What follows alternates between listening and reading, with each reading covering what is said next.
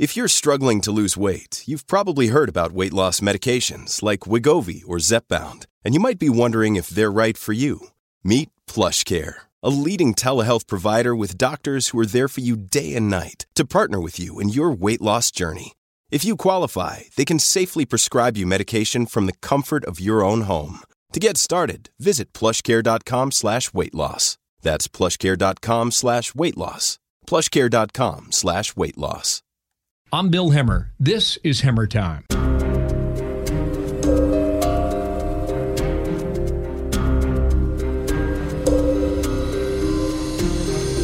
The newest member of the Fox family, Larry Kudlow.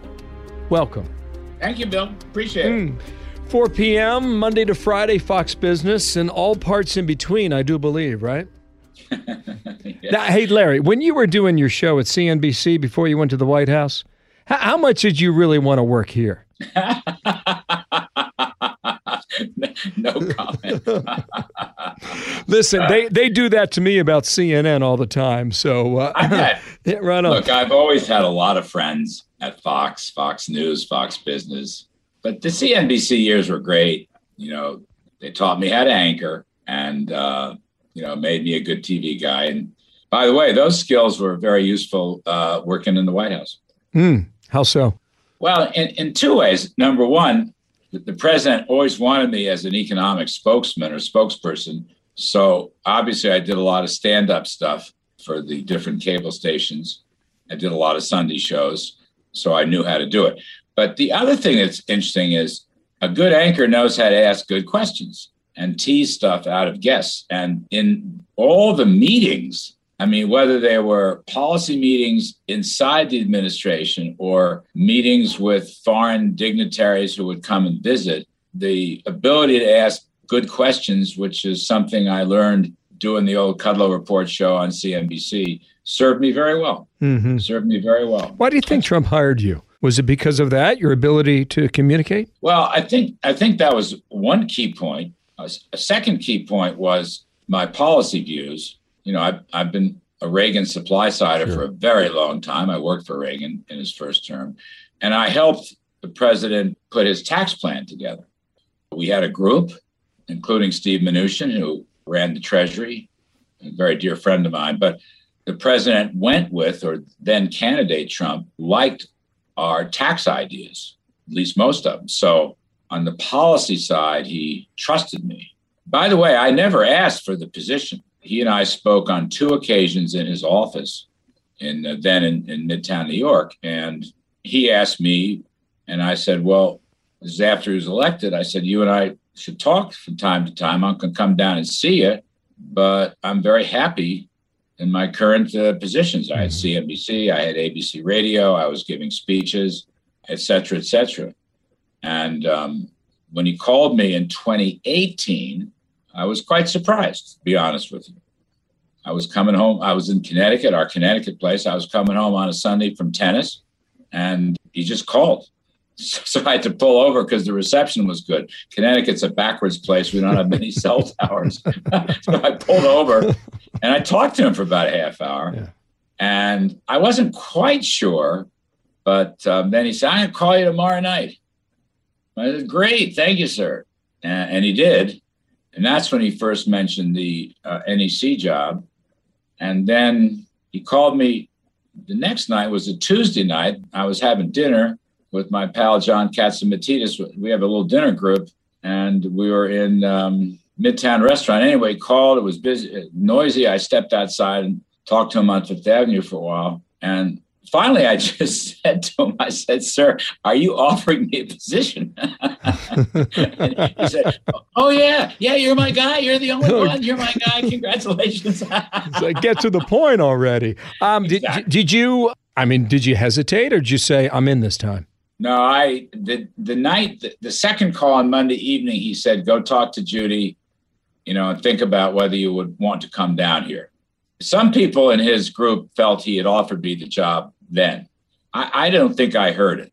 But by Tuesday, when he did offer me the job, yes, I accepted because Judy and I talked about it at some length. And then he told me, you'll come down, maybe Thursday or Friday, and we'll stand up together, have a news conference, and make the announcement. So, okay, thank you, sir. So then Wednesday morning, Bill, it's great. I'm in my my home office, and the phone rings, and it's the president. He says, "Look at you! You're so handsome." And he, of course, leaked it, and it was all over various news. He leaked it. He leaked it. I want to get into this $2 trillion COVID deal in a minute here, but I just a lot of things come to mind when you explain this story here. So let me just take it a little deeper. And by the way, I fully appreciate your comment about CNBC and the amount of respect you have for what you learned there, and now you bring your skills here. I feel a similar way about CNN for 10 years. I got to see history change before my eyes for millions and millions of people. And that was an awesome experience on a personal and professional level. And for the past 15 years at Fox, I just feel very gifted to see so much of that, Larry. But on Trump, what does he do next? Well, interesting. I spoke to him last Saturday morning. He called me before my radio show to touch base on his CPAC speech and mine. I spoke at 10:15.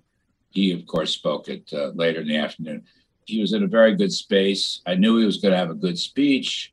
I had sent him some numbers on one of his favorite topics, which is that he engendered not one but two economic recoveries, pre-pandemic, and then while the pandemic is still going on now, with the V-shaped recovery.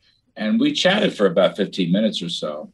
And in fact, I gave him the numbers on the vaccines. He had given Biden by inauguration day, we had a daily run rate of 1.3 million, even though Biden keeps saying to people that there were no vaccines when he got there. And I encouraged POTUS to put that in, and he did.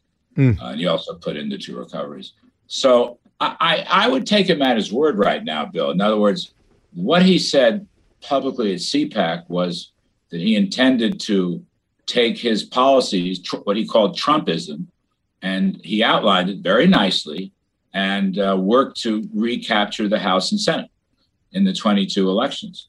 I think that's going to be his first priority. And I know he mentioned he left the door open for 24, but I don't think he's anywhere near making that decision. I think he wants to reestablish his policy. I myself gave my speech at CPAC was a defense of his economic policies and with numbers, because, Washington is often fact-free. He likes that a lot. Brooke Rollins, who's a colleague of mine in the White House Domestic Policy Council, and Jared Kushner and Linda McMahon and I, we are setting up a nonprofit think tank, which will emphasize POTUS's achievements and help set up some research to keep that vision in place. And I think he will use that on the campaign trail. When you think about the last couple of years, how would you characterize the good and the bad from your experience in the West Wing? Well, I think that in policy terms, he was a very consequential president, Bill. I think his achievements in lower taxes, lower regulations, energy, being tough with China, and by the way, the China trade deal itself, the U.S., Mexican, Canadian trade deal. And in foreign policy, I think the Abraham Accords in the Mideast were highly consequential. And he obviously chose the Sunni Gulf states and Israel and turned his back on Iran, which I sat on the National Security Council among my duties, and I think that was exactly the right decision. So these are things that will stand the test of time, and these are things that will be debated. So I think very, very consequential. He has his own style of communications, as we know. I would have done a few things differently over the 3 years that I was there. But I actually found him, he and I would see each other or speak daily or more than that. But as a communicator myself, I always found when he stuck to the policies, he did very, very well, very well. Spoke to the country over the heads of the media. I think sometimes he picked fights beneath him. And I don't think that served him well at all. And of course, as we know, the last couple of months were very disappointing. I had my own disagreements on that, and it's too bad it ended the way it ended. But I think, judging from his polling numbers and judging from the CPAC speech, I think he's going to get past that, Bill, and move on. And as I said, he was in a very good space when I spoke to him Saturday, and I looked at him Sunday, and he did very well. He was calm, resolute. He wasn't, in a mocking mood. He was in a serious mood, a very substantive mood. And I think when he's like that, there's nobody better, to be honest with you. Nobody better. I always think that, like you New York guys, I'm from Ohio, as you know. I just think you New York guys have a way of communicating that the rest of the country doesn't. And I've always thought that, he kind of surrounded himself with people from New York who are fast thinkers and fast talkers. And you're one of them. Well, I think that's fair. Yes. I think that's a fair assessment. That's a compliment, by the way. I remember when you took the job here, I sent you a text message. I said, "Welcome to the family, Larry." You remember what you responded? No. You said, "Fox!" ! Oh. So this is like the first long conversation you're having since being an employee. So I really appreciate your time. And I'm going to come back to the Trump days in a moment here. No, I want to tell your listeners one anecdote about us, because you are a wonderful human being. And I will never forget this. Several years ago, before I went to Washington, of course, you and I and a group, we were going to some event, some dinner or some speech in Midtown New York. And it happened to have been the evening my father passed away. So that would have been, 2017. Not sure. Anyway, I showed up at the event. I was not in good shape emotionally. I was worse than I thought I was. And I remember there was some construction going on and I tripped. And it was just a terrible moment. I was completely dazed. And you basically picked me up, got me centered, took my overcoat, and just got me to that event. And for anyone listening, I hope you understand, folks, what a wonderful person Bill Hemmer is. It's an important story that I will never forget. Thank you, Larry. I remember the night. It was during the holidays. And I was glad I could be there for you. Someone had to be.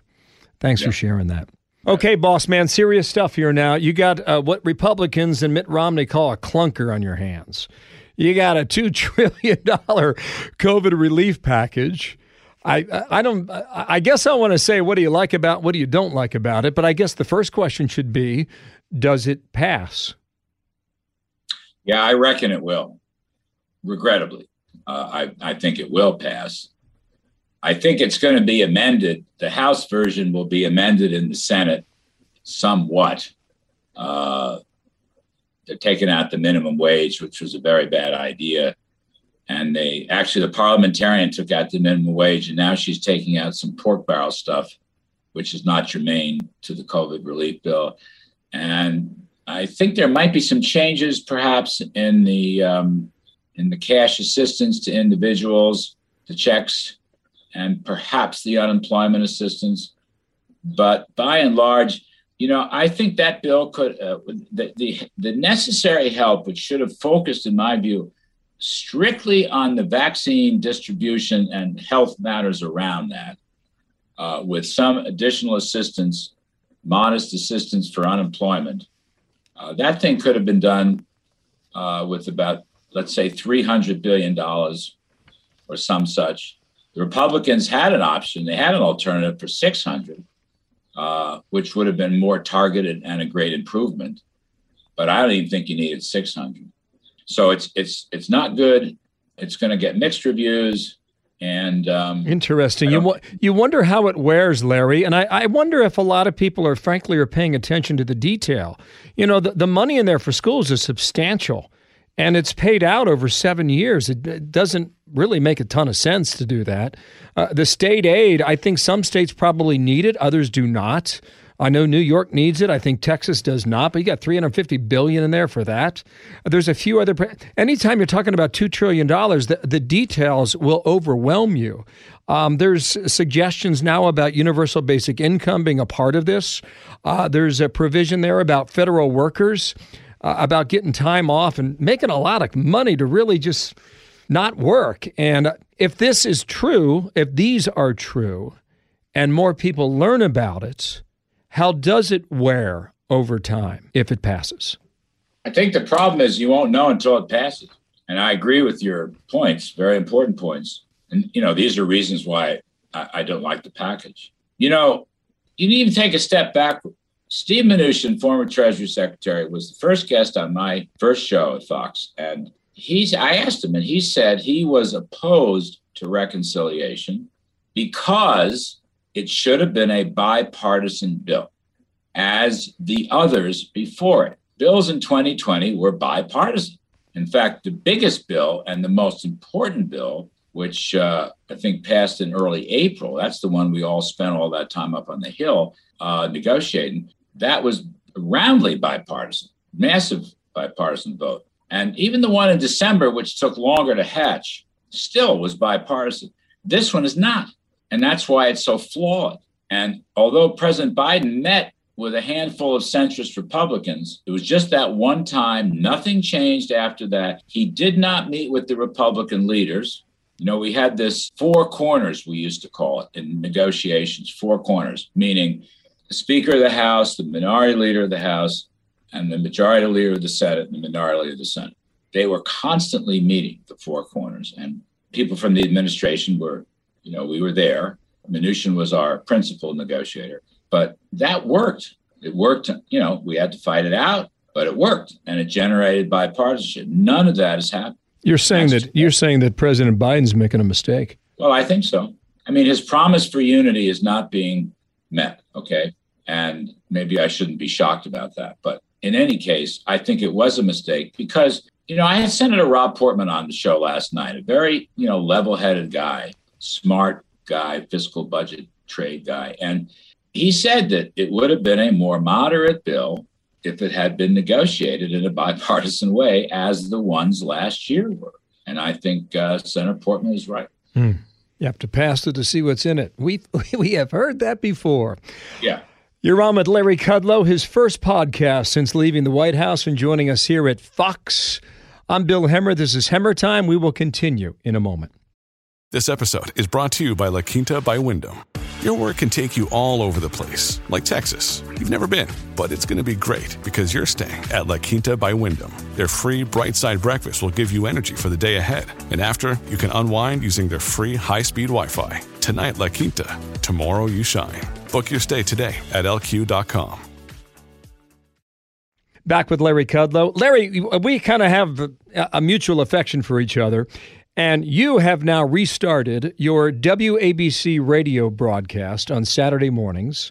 I think it's just locally in New York for now, but syndication is probably in the offing. That's my guess. Here's what I want people to know about you. What's your slogan, the intersection of money and politics? Is that right? Yeah. Okay. Yeah.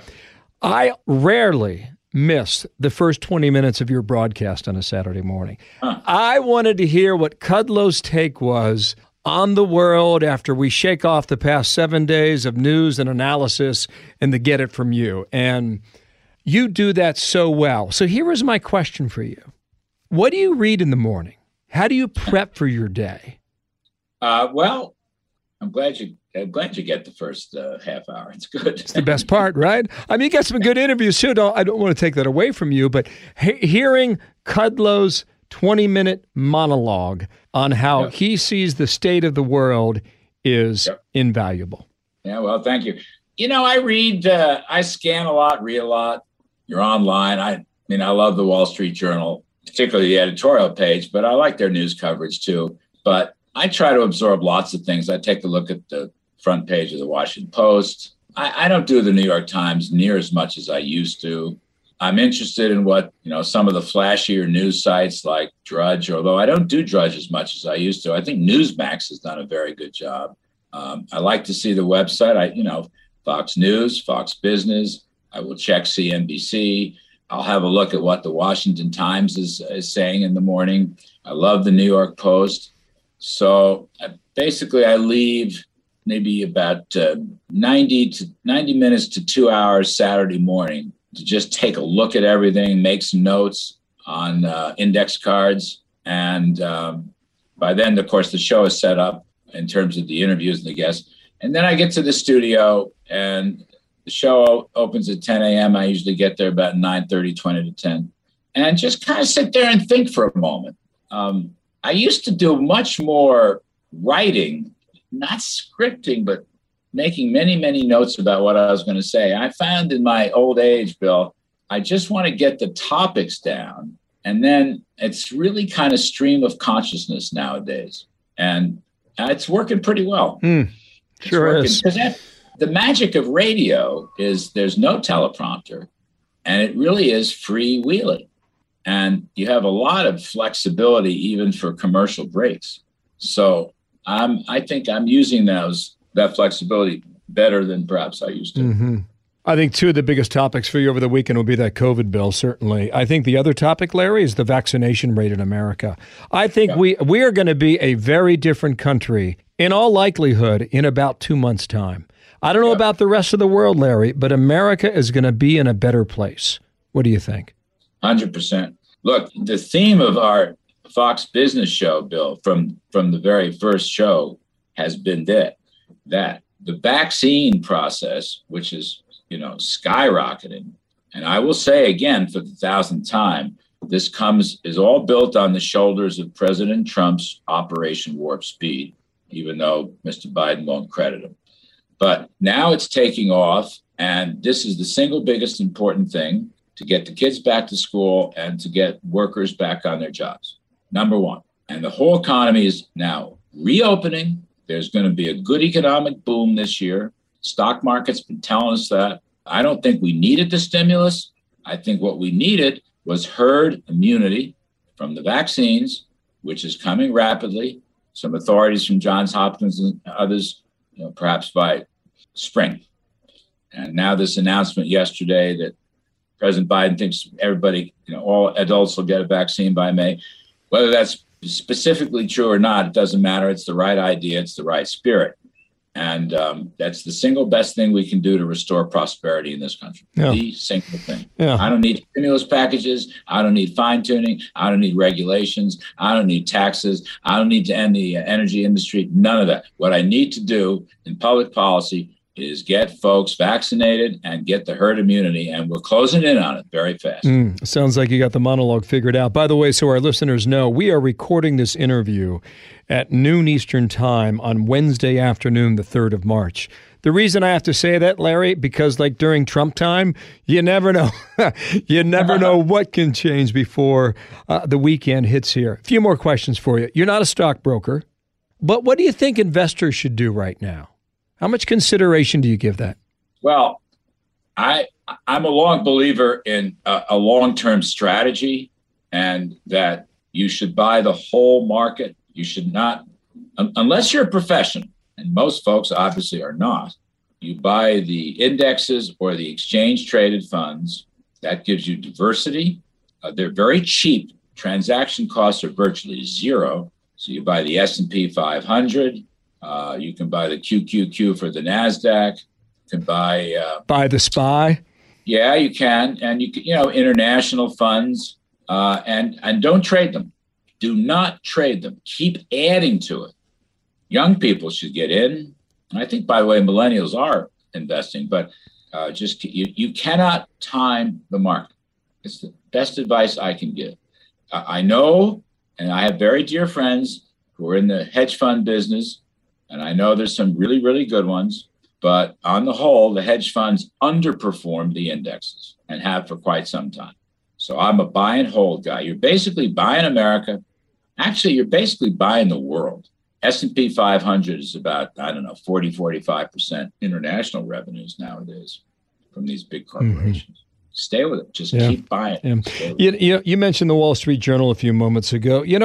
Business news, I think it runs the world. And I'll make my case and allow you to respond. I think before Murdoch took over the Wall Street Journal, I remember my buddies in college, they were finance majors. I went to Miami University in Oxford, Ohio. It's a big business school. It's the Richard Farmer School of Business now. Wasn't back then, but it is now. And the Wall Street Journal would show up at our fraternity house, and the thing looked like Greek to me. And I think Murdoch made it user-friendly. And Larry, business news drives the country. It drives the world. We must take an interest in it It affects all of us. Yeah, well, I agree. 100%. 100%. And I would say, like, personal finance courses started in high school. Make it mandatory.